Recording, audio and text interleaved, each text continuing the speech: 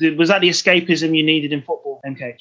I thought it was a stupid story. What the hell am I seeing Sylvester Stallone and Pele? Like, what the hell is with Michael Caine? What army are they a part of? Like, I don't understand. It was like, I just thought it was horrendous casting, but I understand why they did it. But yeah, it's number one on this list, so it must be great compared to everything else.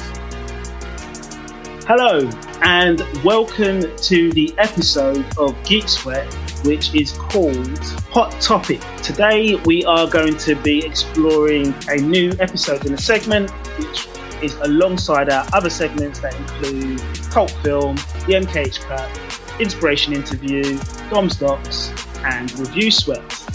Today's Hot Topic is about football movies, and joining me on the subs bench in the commentary area even today is MKH.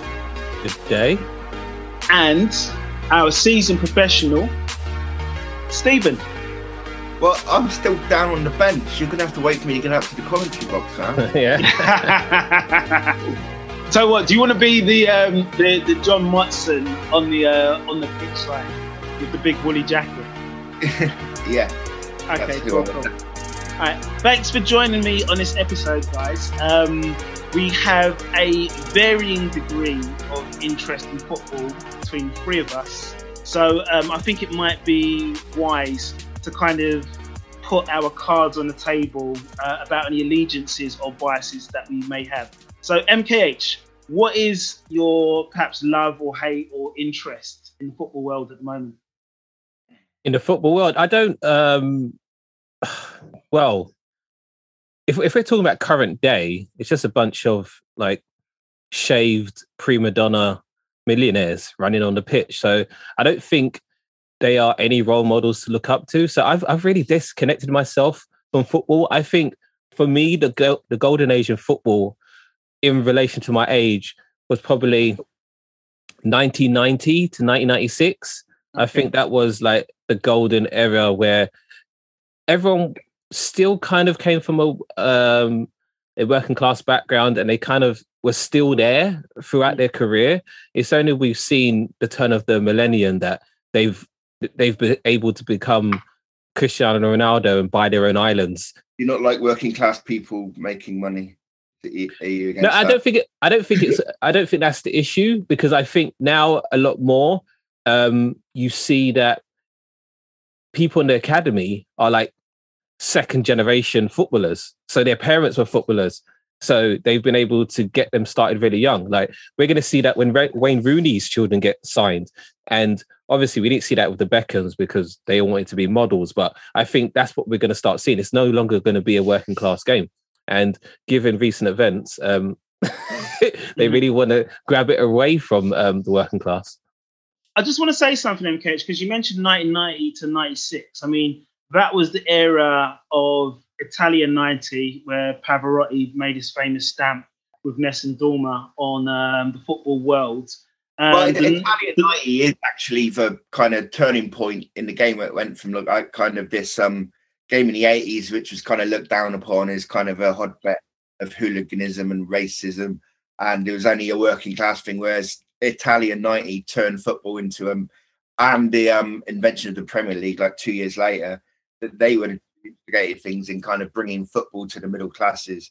And now in the kind of, I mean, the footballers are still working class. I mean, I can see what MKH is saying about footballers, maybe footballers' sons, and they'll kind of, but you know, there's still going to be predominantly working class kids getting through and making the money. And that's what happened. The early 90s is when football changed, when it became a middle class concern as rather just a working class concern. It was kind of rehabilitated in the eyes of the general public. I just wanted to say though, there was some certain landmarks in international tournaments, because you had the Italian 90. I think America hosted the World Cup in 1994, and England were the nearly men when they hosted the Euro 96. 1996, yeah. That's what I was going to say. So I think those three events, like for my psyche, those international events were like the glory days of football. I wasn't really concerned with the domestic game. Again, like what we're seeing reoccur with the invention of the Premier League was basically a cash grab for the richest clubs. And just to I guess respond to Stephen saying that it's still going to be majority working class game, it definitely will, but I just don't think those working class kids are going to be in the top divisions. They're not going to be going to a European Super League or a Premiership and stuff like that. I think they're going to be cast in the Championship downwards. Nah. No? Okay. Stephen, what's your interest in football? Because I think your interest is a little bit more obvious and a little more domestic by comparison to MKH. Well, obviously, being from Cornwall, I'm a Man United fan, and naturally. Well, everyone. Well, the thing about Cornwall's like a rugby county. It's the only, like, apart from like Wales and Scotland, it's the only place in Britain where rugby is the working class game and football's seen as a bit la-di-da and a bit upper class. Because you're Celts. Yeah, and we have no league. There's no league team in Cornwall, so everyone there supports basically Man United or Liverpool, and that was what it's like when I was a kid. It was like, but I never chose Man United. I support Man United. I watched the FA Cup final in '85. They chose you. Yeah. I watched the FA Cup final in '85, and about halfway through the second half, Kevin Moran gets sent off for Man United after committing a professional foul. And I was like 9, and that really upset me because I was like, it's his big day. It's the cup final. You can't send him off. And so I really, really wanted United to win that game just to make him fit. Out. Yeah, and I just kept on supporting United from then on. And I never chose. I just kind of kept on. Next season started, and it's like, oh, United are playing. Oh, let's see how they get on. And that's how I became a Man United fan. So you saw that moment in that cup final as United being the underdogs. Wow. Well, they were the underdogs anyway, because Everton were going for, I think, the double. And so United were kind of the team that, and United weren't great in the mid-'80s. And then, of course, to lose a man, it was like, oh no. I was so upset for him. Of course, I look back at it now, and it was right to be sent off. It was a terrible foul. But I didn't know that at the time. Back in the day when football was football and men were men and tackles were tackles. So I've just supported United ever since, without any real choice about it. It just happened. That's interesting. So why does Trevor, TJ, why do you support Liverpool? Okay, so instead of coming up with the excuse that the red lie, I didn't choose the Red Devil's life, the Red Devil's life chose me.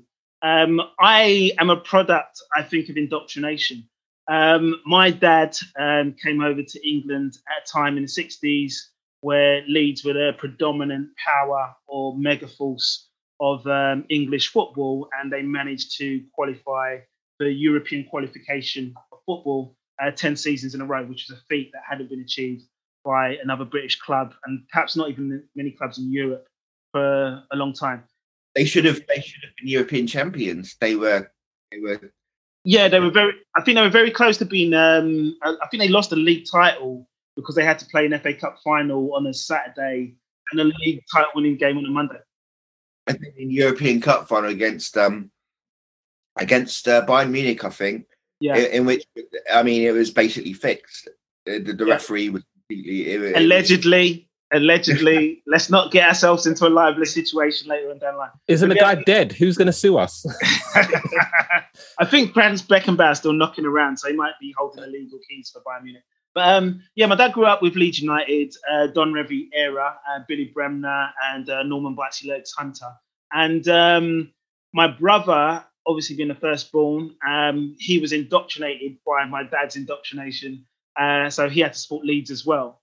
But when I came along, it was the 80s, and there was more football on TV. So there was shows like The Big Match and stuff, and they tended to rotate in the schedule, basically what was considered the big 5 teams, which is Liverpool, Arsenal, then Man United, I think Everton. I'm not sure, maybe Spurs were in that group as well. And so basically, is that right? They were in a big 5? Yeah. United, so 2 London teams, your 2 Northern teams, and or 2 Scouse teams, and Man United. So what happened is, I think my dad had said, like, you can't just be supporting every team that comes on the TV. You have to just pick one. So that obviously excluded Leeds. And I think one day Liverpool and Everton were playing, and I think Liverpool won like 2-1 or so. It's either Liverpool and Everton or Liverpool Arsenal. So I decided I'll pick the team that won that weekend, and it turned out to be Liverpool.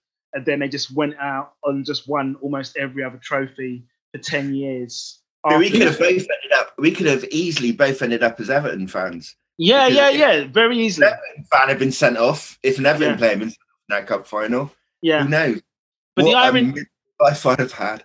Yeah, I mean, the irony of that is two of Liverpool's most famous players, Steven Gerrard and Jamie Carragher, they're famously Everton fans, or they were Everton fans before they became Liverpool Academy players. Traitors. But we need to kind of step into the world of film and maybe even a bit of television to work out what is it that's appealing to us in the film world of football and how well it's been represented.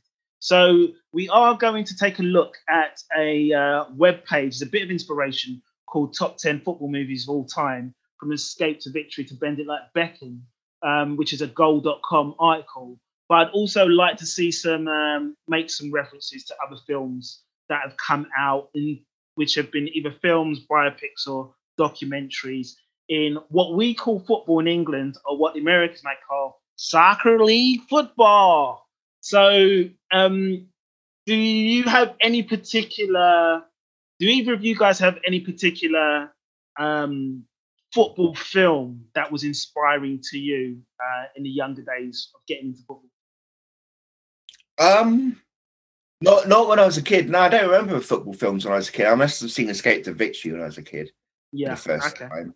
But it's weird because football is its own drama, and so with a film about football, then you're making a drama about dramas. Yeah. So you don't really get in football. You don't get movies about football are very rarely about achievement in football. They're not about, there's never been a treble movie or a Liverpool shitty treble movie, or like a movie about the 86 World Cup with someone playing Maradona. You get more kind of personal stories in it. And if it's based on reality, it tends to be a little bit more obtuse. It's not about the games that are played. But Escape to Victory is the one I remember for being a kid, obviously, because that was, it's crazy. It's like, what is this film? Yeah, we'll get into Escape to Victory as our final whistle film. But funnily enough, it came into Inception, or it came into the cinemas at the same year as Gregory's Girl, which is something I'd like to talk about or open up with. MKH, is there like an inspirational football film tied to your memories of youth and watching football for you? Absolutely not. But what I will say, when it comes to football films, when it's fiction, football is always the background. Yeah. So it's just the scenery. And if you want to watch a true football film in its essence, you would have to go to documentaries. Yeah.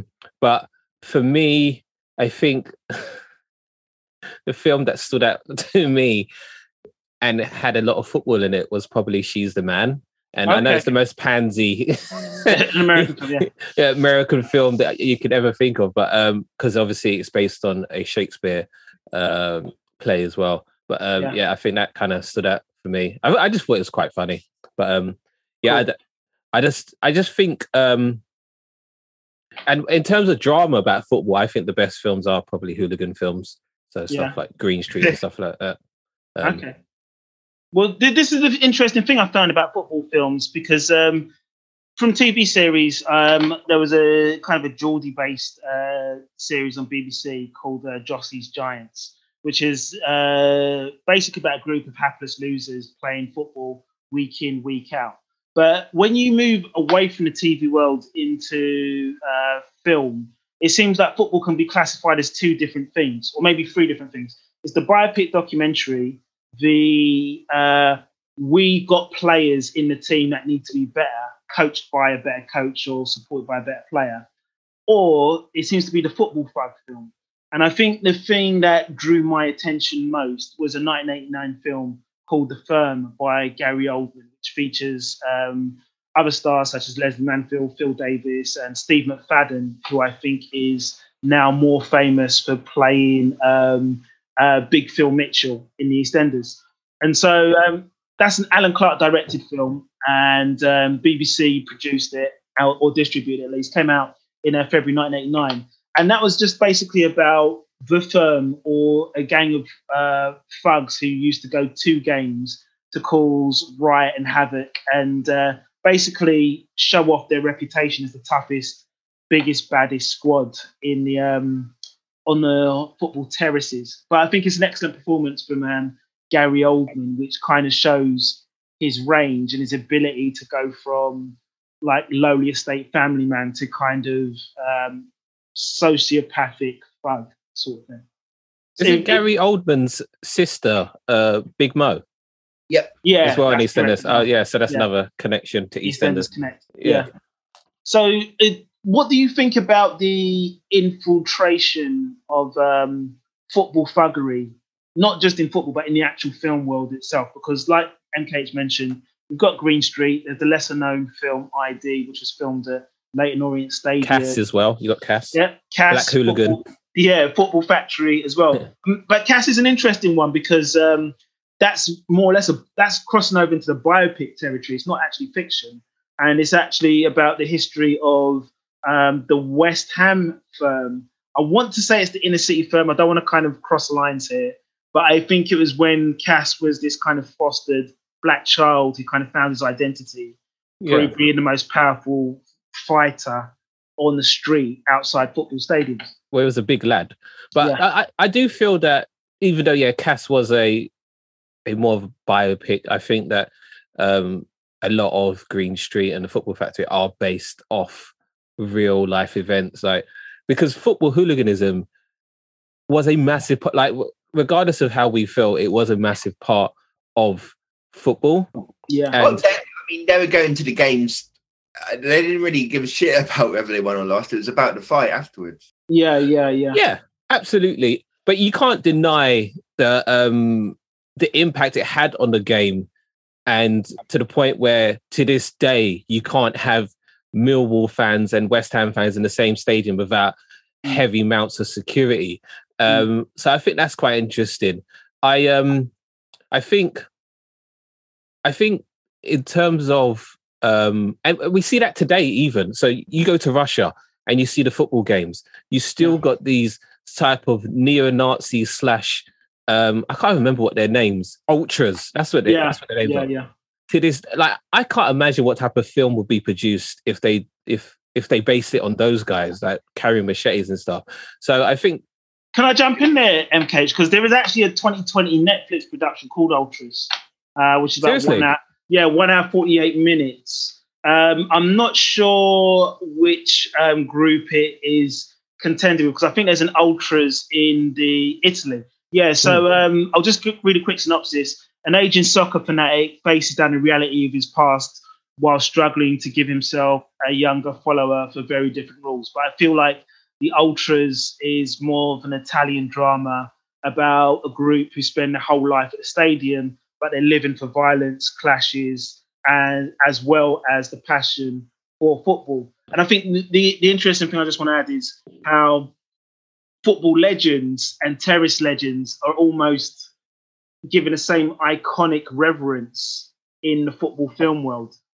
Can I just say, before we move on, I think the reason they focus on hooligans as well is because they are the most colourful characters when you look at the makeup of football. Because if you weren't making stories about those guys, you'll just be making stories about a ordinary dude that purchased a season ticket and happily goes to a game every single week and gets a hot dog at halftime. Like, that's so boring, just me rattling off those those steps. So I think that's why you have to focus on the hooligan element, or you focus on footballers' wives and the drama that footballers actually get into. We've seen that in Footballers' Wives and we've seen that in Dream Team. I think if you look at football, it's really quite silly that, there's so much passion for just watching guys kick around a bit of leather.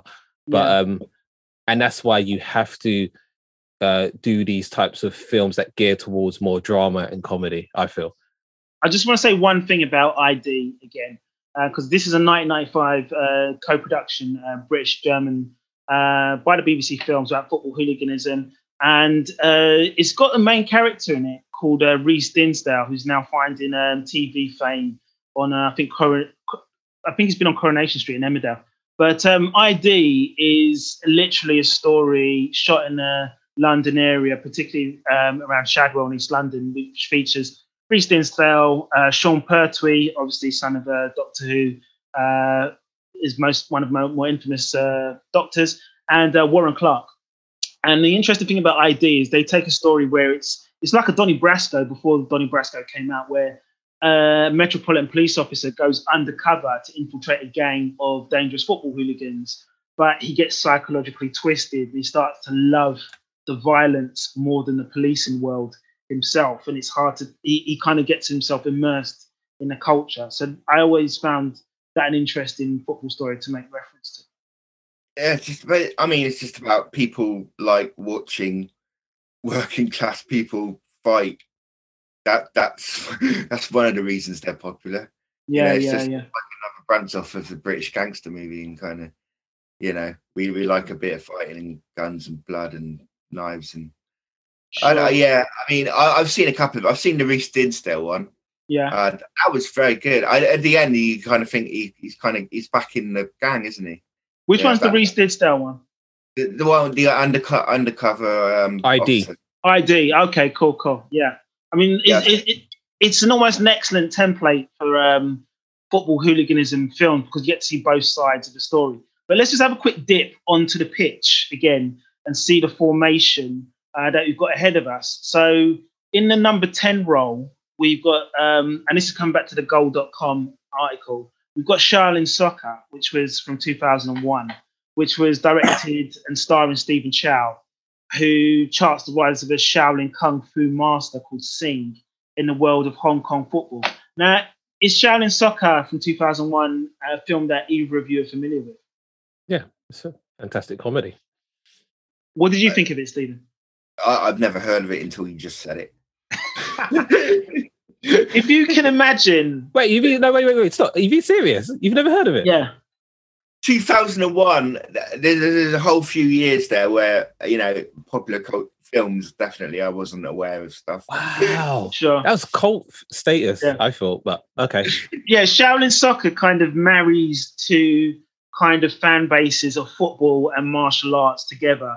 And it's almost this kind of ridiculous, wire-worked, almost Crouching Tiger, Hidden Dragon-esque Mean Machine story of a coach who finds out that I think it's one of his martial arts protege has got skills at kicking a ball in a distinct and unique way that helps his team win football matches. And it was, it was treated like a comedy. And I think this guy went on to do a few other martial arts comedy films. But what were your impressions of it, MKH, when you first saw Shaolin Soccer or found out that? It was a live action anime. Like none of the soccer, as they called it, made any sense. Like you had them doing power kicks across a pitch, and you had all these different characters. It was very ridiculous. And I think I've seen interviews with Stephen Chow, and he's more of a comedian, as opposed to a martial artist. So he does feature martial arts in his films, but he focuses more on the comedy. So I thought it was a great comedy. Yeah. I guess the only reason it was a soccer movie is because they kicked around a ball a couple of times, but they didn't really do any formation. It was just a mismatch of all like Super Smash Bros or something. But I did enjoy it. Yeah, I think there was a super. I'm not sure if Super Smash Bros is. There was a. I feel like I played the arcade game of in the 80s or 90s of like football players jumping like 20 feet in the air and doing martial arts kicks onto balls to score goals. But just to put an underline on Stephen Chow, he did also do a film called The King of Comedy in 1999, another one called The New King of Comedy, and Kung Fu Hustle is probably the film that he's probably more famous for as director, producer, and actor. But going down the list, wearing a number 9 shirt, which is more familiar to Stephen, is Looking for Eric, the Ken Loach offering about football, life, and philosophy. Stephen, what did you think about that film? I think it should be at number 7, but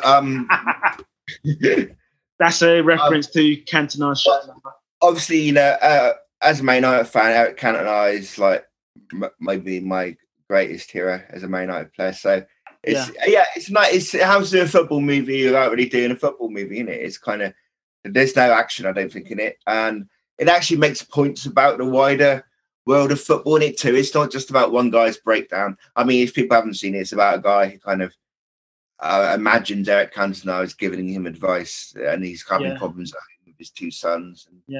And we should make a note of how he imagines him, because I think he steals some cannabis from his stepson, and it's like an hallucinogenic arrival of Cantona, which I think, if you look at how he arrived on the British football scene, I think some people still won't believe how he arrived and did what he did in such a short space of time.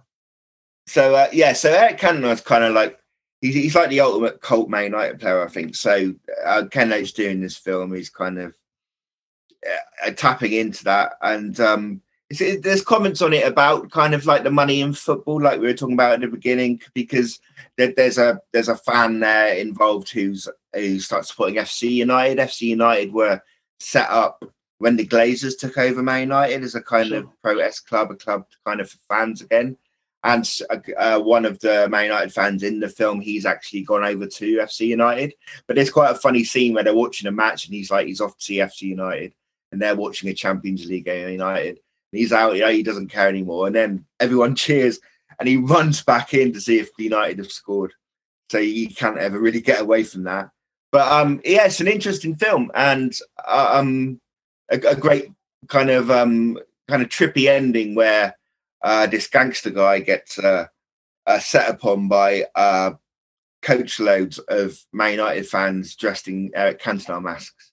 It's kind of a hallucinatory scene for him. Oh goodness! Did you get a chance to see Looking for Eric, or did you find Looking for Eric? Should I say, MK? No, I didn't. It sounds really good though. Yeah, okay.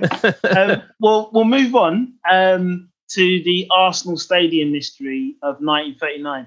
This is not something that I've seen, and I want to propose a swap on this one if neither of us have seen it. So has anyone seen the Arsenal Stadium mystery? I've seen it, but I saw it years ago. I mean, it's not really about football. It's just set at Arsenal Stadium, and there's Arsenal managers in it, I think, and a few players. Yeah. And they use Highbury as the kind of as a location, but it's about a murder during a game. It's quite good. Okay, but it's a murder mystery. Yeah, I think it's just a murder mystery. I thought it was like the stadium disappearing or something like that. Because obviously the obvious Arsenal Stadium mystery that Tottenham fans would say is that it belongs in Woolwich, southeast London, and not North London. But that's moving on from that controversy. I would actually like to propose two other films that should fill in the number 8 slot. I think is it Fever Pitch, which starred Colin Firth. Is probably the Arsenal film that should be in there in the number 8 slot. What do you think? That's the ultimate kind of film, or I mean, it's based on a book, but the film about football, being a football fan. I think it's kind of that's what that's about, and how kind of your football fandom, how it affects other people in your life. And I've had lots when I used to do girlfriends and stuff. I used to have a lot of kind of arguments about me always having to watch United, and always, and how much I cared about it. I'm much chiller about football now, but then I wasn't, and you can see yourself in kind of the main character in the pitch. Yeah, I mean, football sees you through like the highs and lows of life, and particularly it's like the long-term girlfriend or boyfriend that you don't really think about. And to give it its full title, was a book written by Nick Hornby called Fever Pitch: A Fan's Life. But MKH, did you ever see the film adaptation, which was concentrated on the Arsenal's First Division Championship winning season in 1988-1989? No, because that was before my time. Yeah. No, and to be honest, I didn't really care about Arsenal until they became invincible. Yeah. Not that I'm an Arsenal fan, but I don't think that would particularly tickle my loins. Yeah, I mean, the thing is about Fever Pitch, it's a story that builds up to perhaps one of the most dramatic football competition moments that's ever been recorded on television. I think the issue is not that it was just a football moment that happened, but I think it's a football moment that happened on television across the nation, and the highs and lows that people experienced at one time, because you couldn't have written it any other way. It's a story. Arsenal had to win 2-0 at Anfield to win the league. 1-0 up. Yeah. Basically, last kick of the season. Yeah, I mean, to give it to context, it's like Liverpool were like seasoned professionals and had won several trophies up until this point, and the collection of Arsenal players were very younger players. I think even Tony Adams, the captain, was like 22 or 23 years old at the time, and this would have been their first title win. So to have used a last-minute goal to get a specific result of scoring 2 goals and not conceding any away from home in a sort of Dragon's Den of Anfield is almost like the ultimate scripted story, you know? Was this? So this wasn't a documentary. This didn't happen in real life. The score happened in real life, but they attached it to a romantic story, which was fictional. Okay. Fair dues. Okay, so what we're going to do is I'm going to just skip past number 7 called Air Bud World Cup 2000 because I don't think I can respect this. Stephen, what's your justification for bringing in the Air Bud franchise with the eponymous golden retriever Buddy? Again, just heard of it. Oh, so that was you doing a canine yowl going, no. Yeah. That was ironic. No. Yeah. I mean, MKH, do you think animals and sports should mix on film? What does that even mean? Because this is about football. Air Bud World Cup is about football playing dog that helps the all-conquering United States women's national team, which I think is a bit misogynist to kind of say that a women's football team needs a dog to help play football to win the Women's World Cup. I remember watching a film about cartoon bunnies winning a basketball tournament. So hey, it works if it works for me. Okay. All I'm saying is the main premise of this film is that the 173 cap World Cup winner and Olympic gold medalist Brianna Scurry gets injured in the last throes of a penalty shootout, and it seems like she has to be replaced by a dog wearing a shirt number K9. Was it a female dog though? Yeah, I don't actually. You know what? Gender equality issues and registration in football.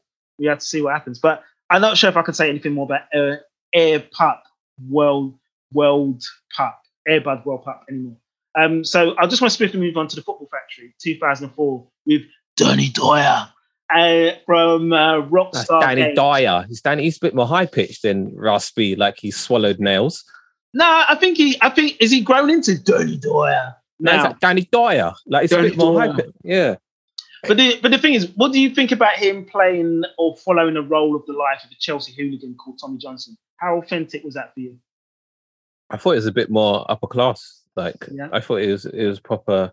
I would have preferred him to see him as a Millwall or West Ham hooligan.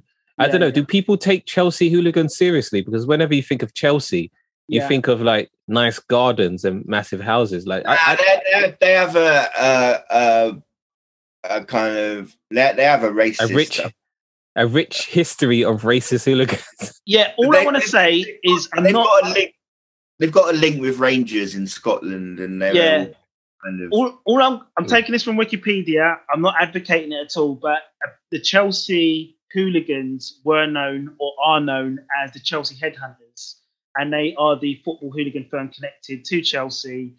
It's expected that there's widespread racism amongst that gang.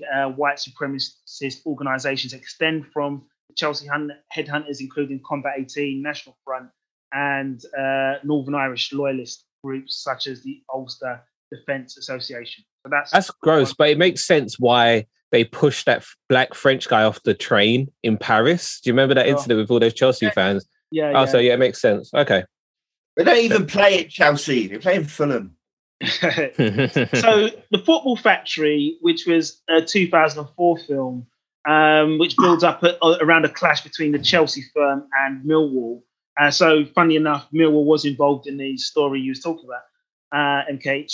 It's supposed to be a gritty study of violence based on a man who's kind of bored of his life, and he wants that sense of belonging with a football fix of getting involved in a tribalist side of football. I mean, do you think that's the common stereotype that we see in football hooligan films, and are we tired of it? Yeah. No. I was tired of it after I think I'd seen ID and thought, okay, that's good. It never. Wait, are you tired of football hooligan films? Are you tired of the same premise? Or Vinny's football hooligan film? I'm not interested because I kind of can, I'm not. I know what it's going to be. You know when you know what a film's going to be like, and Sure. But that's like, but couldn't you say that of any genre, like a horror film? There's going to be jump scares and stuff like that. I mean, I like really love football, basically, apart from everything surrounding it, and but to keep concentrating on a hooligan, I mean, it is better than it was. There isn't. But we couldn't have a film about a guy that just loves football. Okay, so but that's Fever Pitch. Or looking for Eric. They're both films about people that love football.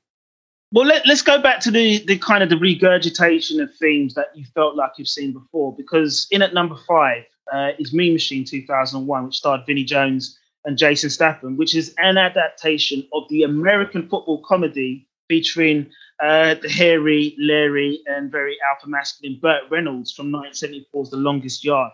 So what was your thoughts around Mean Machine, where Vinnie Jones gets to play Captain Danny the Mean Machine Meehan, who gets banned from the game and imprisoned for match fixing? He's a hooligan, though, isn't he, Vinnie Jones?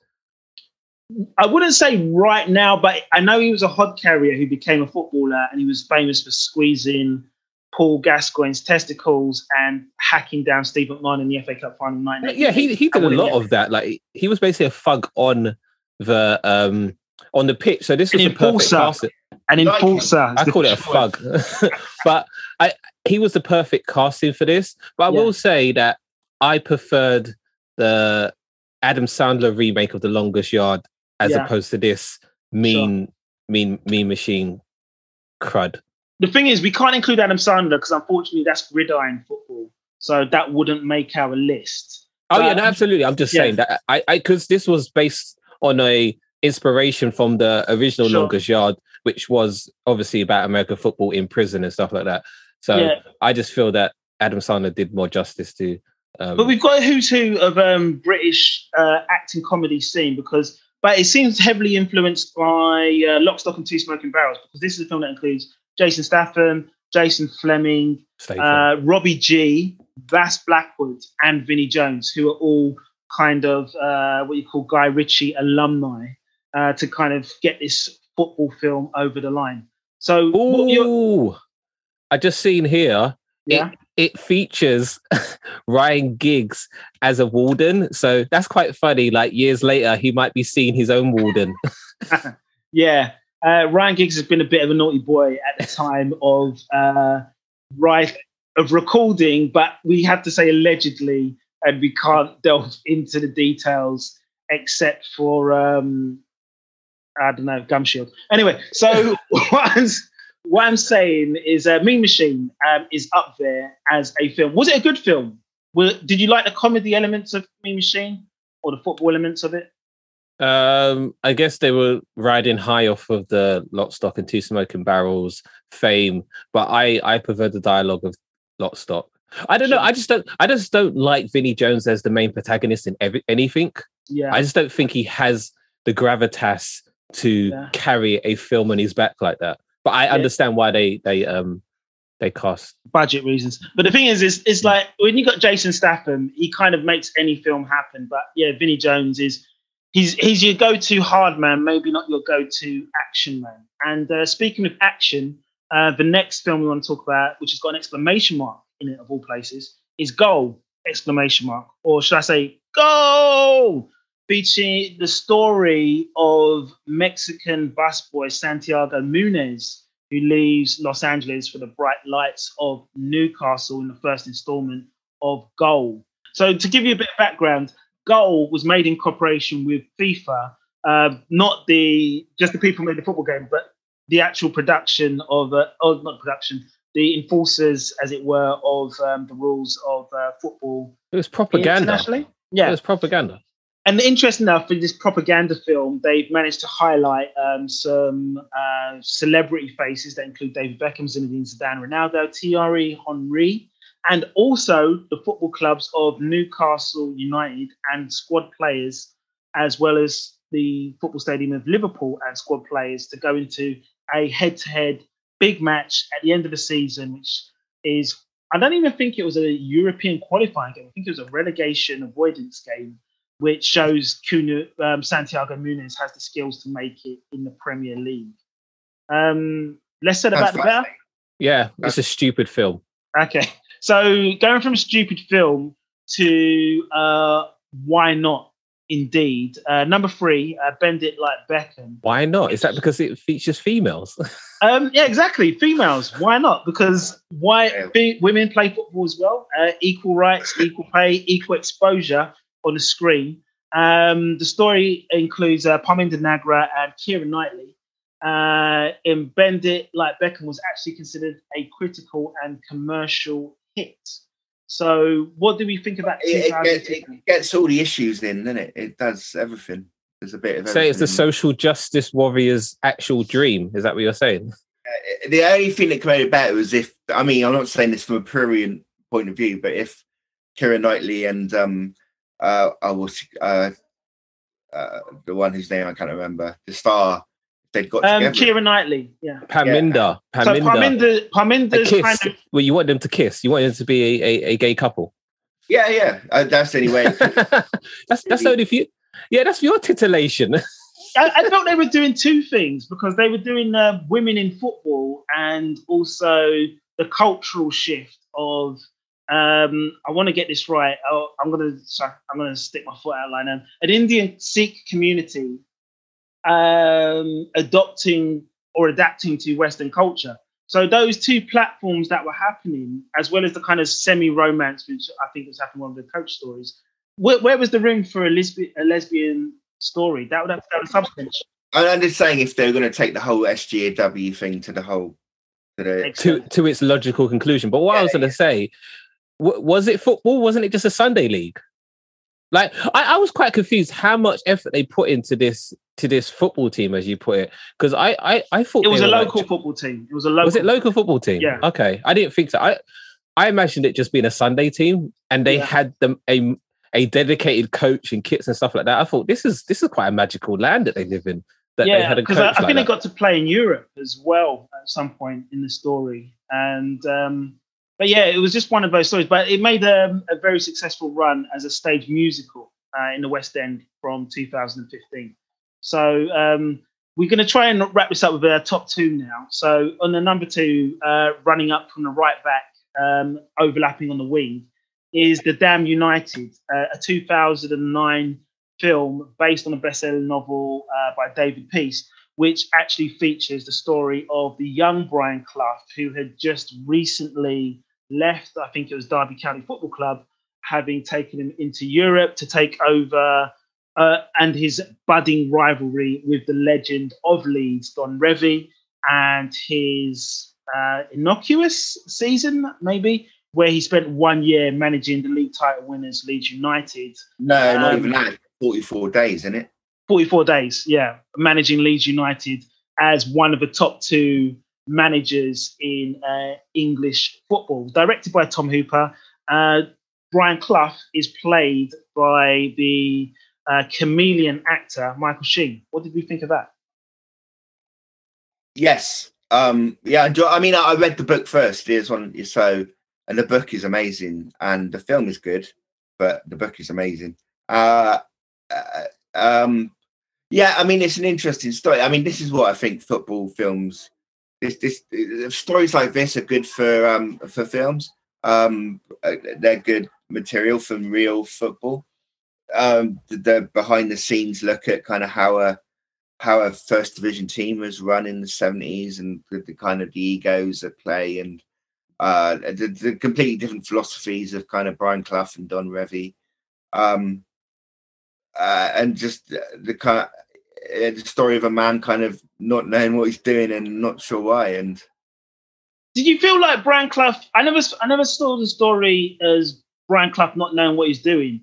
I saw it as a challenge of different philosophies, because like Don Revie was like hard men, hard tackling, hard working football, and if you can't put the ball past the opposition, you put the opposition out, take the opposition out.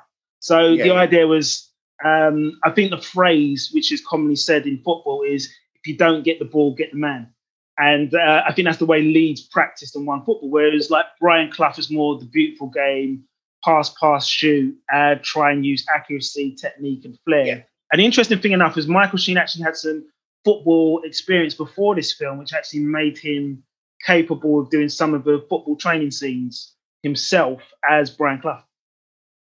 Yeah, I mean, I've read that basically all that is Peter Taylor, who was Brian Clough's assistant. Sure. But Brian Clough basically just sat in the office all week getting drunk. Yeah. That's what I've read. So I don't know if there's a bit of an artistic license there where, you know, he's just... And rest in peace, Brian Clough, while Stephen Sully... Yeah. But yeah, there is an element that there was a brains behind the success story of everything that Brian Clough did in such a small period of time. But MKH, what's your feelings about the Brian Clough biopic, it felt, called The Damned United? I preferred the real footage of him like beating up his own fans. I thought that was quite funny. Which happened in his Nottingham Forest heyday, which is after he left Leeds. Yeah, but also what I will say is that I can't look at Michael Sheen without thinking of his character Wesley Snipes in 30 Rock. Like, I just think he's just a hilarious face and character actor. But in terms of this biopic, I think it did Mr. Clough justice. I did not read the book. I didn't even know there was a book attached to it. I don't read books. Takes up too much energy. So I can't give you that type of insight. But you know what? What I will say, I found this film dormant on my PlayStation. I didn't even know I purchased it. I was thinking, why would I purchase this film? Yeah, and I found it there, like luckily. So yeah, I had a good gander at it. A bit more serious for my liking. I like a bit more comedy and sex. But, this is maybe you have to wait for the Ronaldo story. You could have done with like C3PO and R2D2 like in the background. Yeah. Well, funnily enough, if you're listening to this in time or perhaps during the 2021 era, I believe the Damned United is still available on BBC iPlayer if anyone can get access to that. But we need an escape plan, taking it because we're getting into injury time here. We need to exit the story, and we're going to exit it with an escape to victory as the number one film according to Goal. And this is a cluster of celebrities, both famous in football and in film, as we have the likes of Sylvester Stallone in Goal, Michael Caine as a manager, and Bobby Moore and Ozzy Ardiles starring alongside in this Allied prisoners of war planning a daring escape from a Nazi prisoner of war camp through the method of a football match. So the 1981 classic, bringing us back to the Christmas Day special in British households today. What do you guys think of Escape to Victory? I mean, Escape to Victory is kind of based on a true story. I think when they started it, when the film was first mooted, it was much more realistic thing. In the Second World War, some Ukrainian footballers who played for Dynamo Kiev, they were forced to play matches against the Nazis. And you can look up the story on Wikipedia.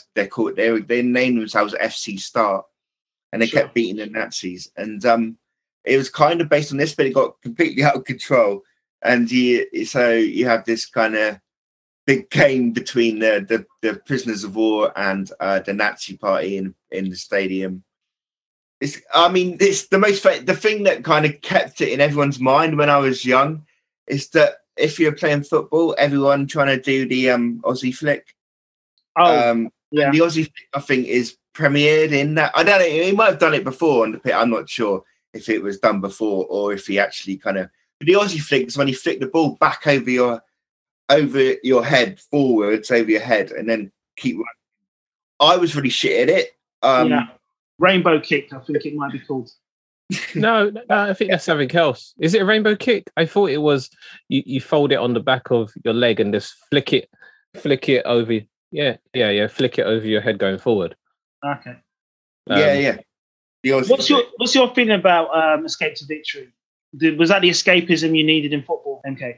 I thought it was a stupid story. What the hell am I seeing Sylvester Stallone and Pele? Like what the hell is with Michael Caine? What army are they a part of?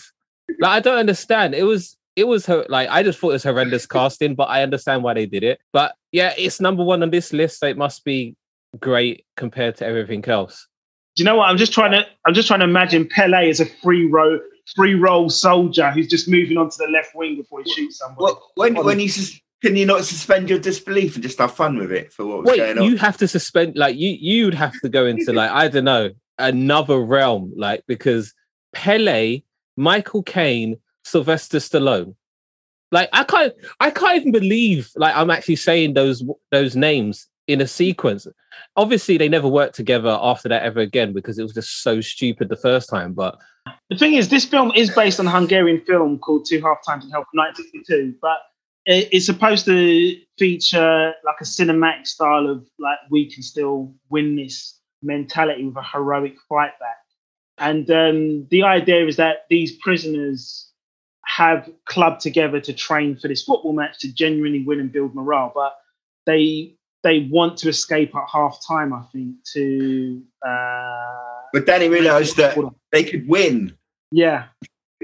Yeah, I get all that. What's really concerning for me is that the Germans were so good at war, they were able to capture like 3 different nations of prisoners and just throw them all into one camp. I thought that was quite interesting. It wasn't 3, there was loads of them. You had Ireland, Northern Ireland, because like John Walker's in it. Scotland was represented, England, Argentina, Brazil, with obviously Ozzy Ardiles and Pele. But that's what I was saying, like Polish as well.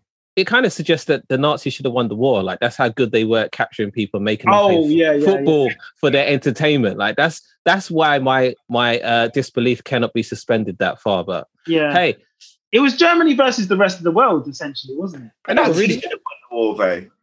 Pardon? The Nazis won the war, but they overstretched themselves. They were too ambitious. Yeah, because they wanted to go against Russia. Here we go into our history hole right now. But yeah, they shouldn't have broke their pact with Russia, and they would be. We would be speaking German right now if they did it.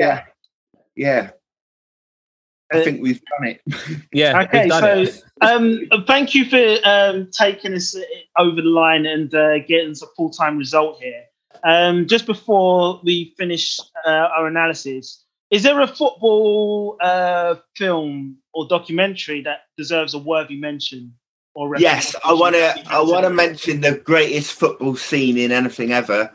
Which in Ken Loach's Kes, in which Brian Glover plays the greatest PE teacher ever. A PE teacher so obsessed with himself and Man United that he uses the PE lesson and the kids' football lesson to basically just run around the pitch, scoring goals for his own glory, not giving a shit about the kids. It's like the ultimate kind of shit PE teacher thing, but it's just, and he's dressed, and if you know who Brian Glover is, just imagine him. He's all dressed up in his Man United kit as well for the game and for the the PE lesson, and it's just a fantastic, funny scene. Everyone should check it out, even if they don't want to watch Kes, but they should, because Kes is brilliant. Cool. I just want to make one recommendation. It's a documentary biography about Diego Maradona. It's actually 2 hours and 10 minutes. Came out in 2019, and it was directed by Asif Kapadia, who, I hope I pronounced that right, is also a director of famously other sports documentaries such as Senna and also the Amy Winehouse documentary called Amy. And this essentially tells a tale of Diego Maradona's rise and fall over 500 hours of never before seen footage for a documentary which celebrates a player who played for Napoli in the 80s and helped them win the Scudetto title, Barcelona, and also famously Argentina, the national team, to win the World Cup. I think it's a fascinating documentary. You get very close to the emotions and the personality of who Diego Maradona was, and you get a lot of good insider moments and anecdotes about how Diego Maradona dealt with some of the darkest chapters of his life. So that'd be my recommendation. MKH. Same. I like Maradona. Yeah. Okay, cool. We're in agreement. So, thanks for getting to the final whistle and getting into extra time over our what now seems like blood and balls of football movie history. I'd like to thank my co-presenters, Stephen. No problem. Thank you for taking part, MKH. Peace. I've been your host, TJ, and if you'd like to hear more on the Hot Topic segment of Geek Sweat, feel free to Google search or search engine the phrases Geek Sweat, GWKSWEAT, and Hot Topic, HOTTOPIC, to find further episodes in this segment. Thank you for listening. Your ears are our friends, and we'd like to make friends with you once more in the future. Thanks for listening. Ciao.